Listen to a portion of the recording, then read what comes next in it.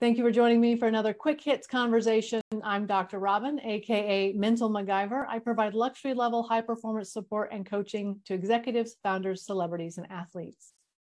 With me today, I have Lisa Howard. She is the founder of the HR consulting company People Core Strategies. She's a trusted business consultant and HR advisor, helping companies grow through effective people strategies. I have Brett Knopf. He is a performance coach and business strategist with over 2 decades of experience.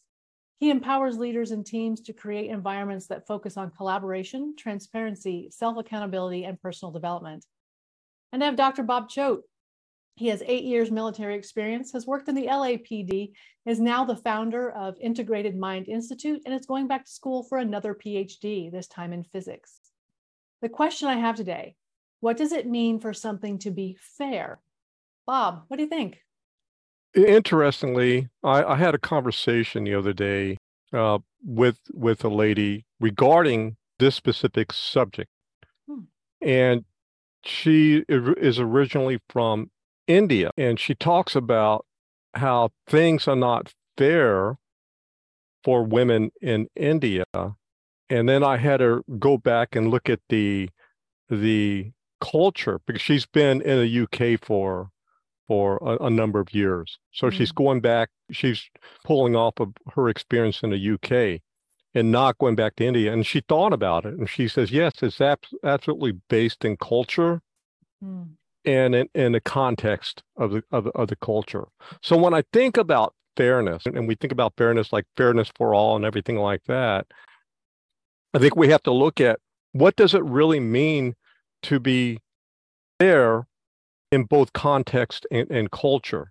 And I don't think a lot of people think about that. I think we have our own personal biases and everything and bring in that.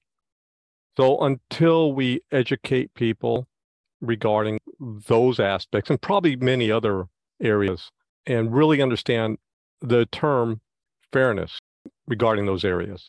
Yeah, I would add when the question was first posed, Dr. Robin, what came to mind to me were 2 words: balanced and impartial.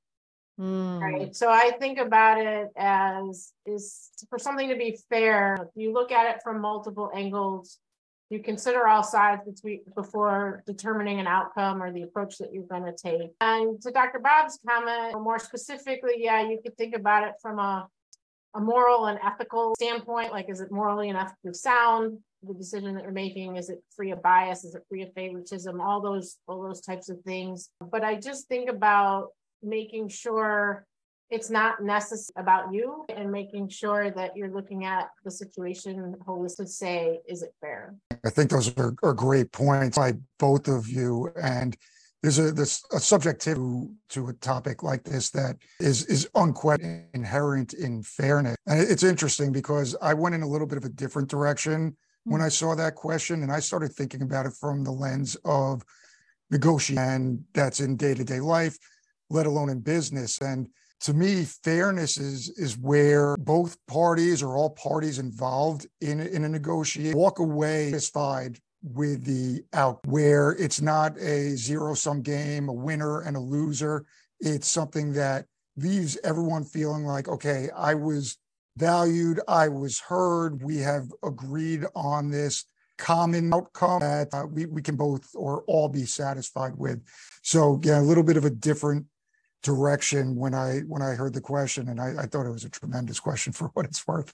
Yeah, and Brett, I would say, one of the things that I was thinking about is when I used to work on the corporate side and I was an HR business partner supporting a line of business, I had a responsibility to both the company and thinking of the needs of the company and supporting the employees. And sometimes there's a happy medium in trying to figuring out how to navigate those needs. And I think it's sort of to your point of negotiation. It might not have been labeled a negotiation in a corporate setting like that, but I know as a business partner, I thought about it. How can I do both? How can I meet the needs of the organization while making people feel supported? And it could land in different places depending on what the topic was.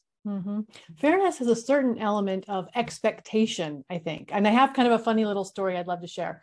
So my sister was telling me that she had a chocolate bar that she was sharing with her daughter. Her daughter is 4. and she gave her daughter about a third of it. And the 4-year-old was like, that's not fair. And my sister said, well, what's fair? Well, half, I should have half.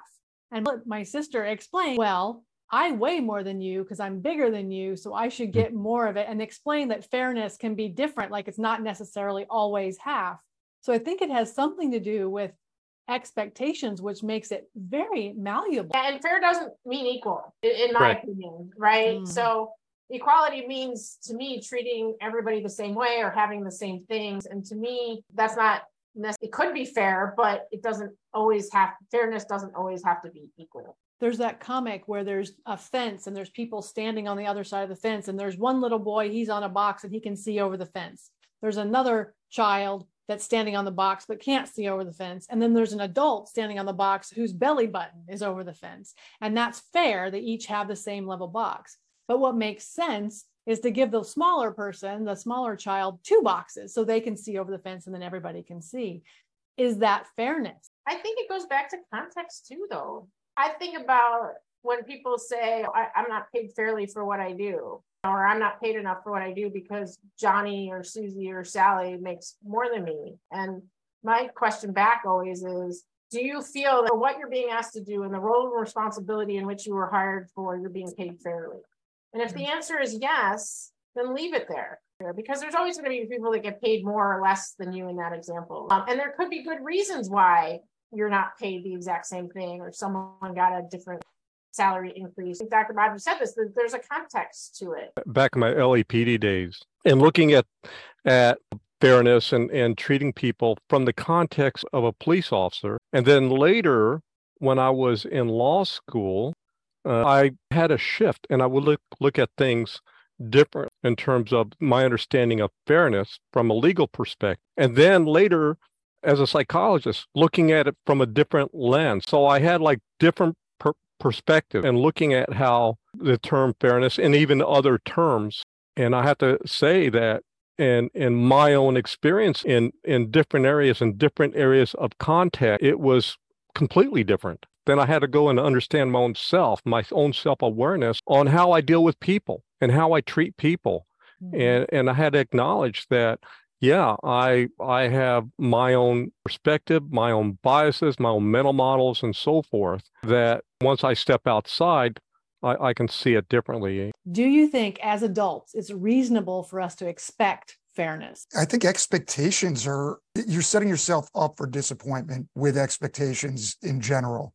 If you're going into interactions and you're approaching life without expecting direct receipt in return from someone for giving something, as an example, you're going to be in a much better position to navigate the inevitable challenges of life, because you're self-assured. You know that you're doing it because you want to, not because you're expecting something in return. A lot of what I'm hearing in general is this 360-degree approach that a lot of people don't have. They don't have that ability to empathize and put yourself in someone else's shoes in a lot of cases without actually being in their shoes. And I think there's an opportunity certainly for that to be improved upon. And if that's improved upon, we're going to be in a much better position to, once again, all feel that it is fair. It is something that everyone can walk away feeling satisfied with the outcome, because you understand the different perspectives, you collaborate with each other, and you're then able to come to a common decision. I agree with you, Brent. A lot of times we'll have conversations where it's a question, like, help me to understand why you think this way. Help me to understand how you came up with that approach.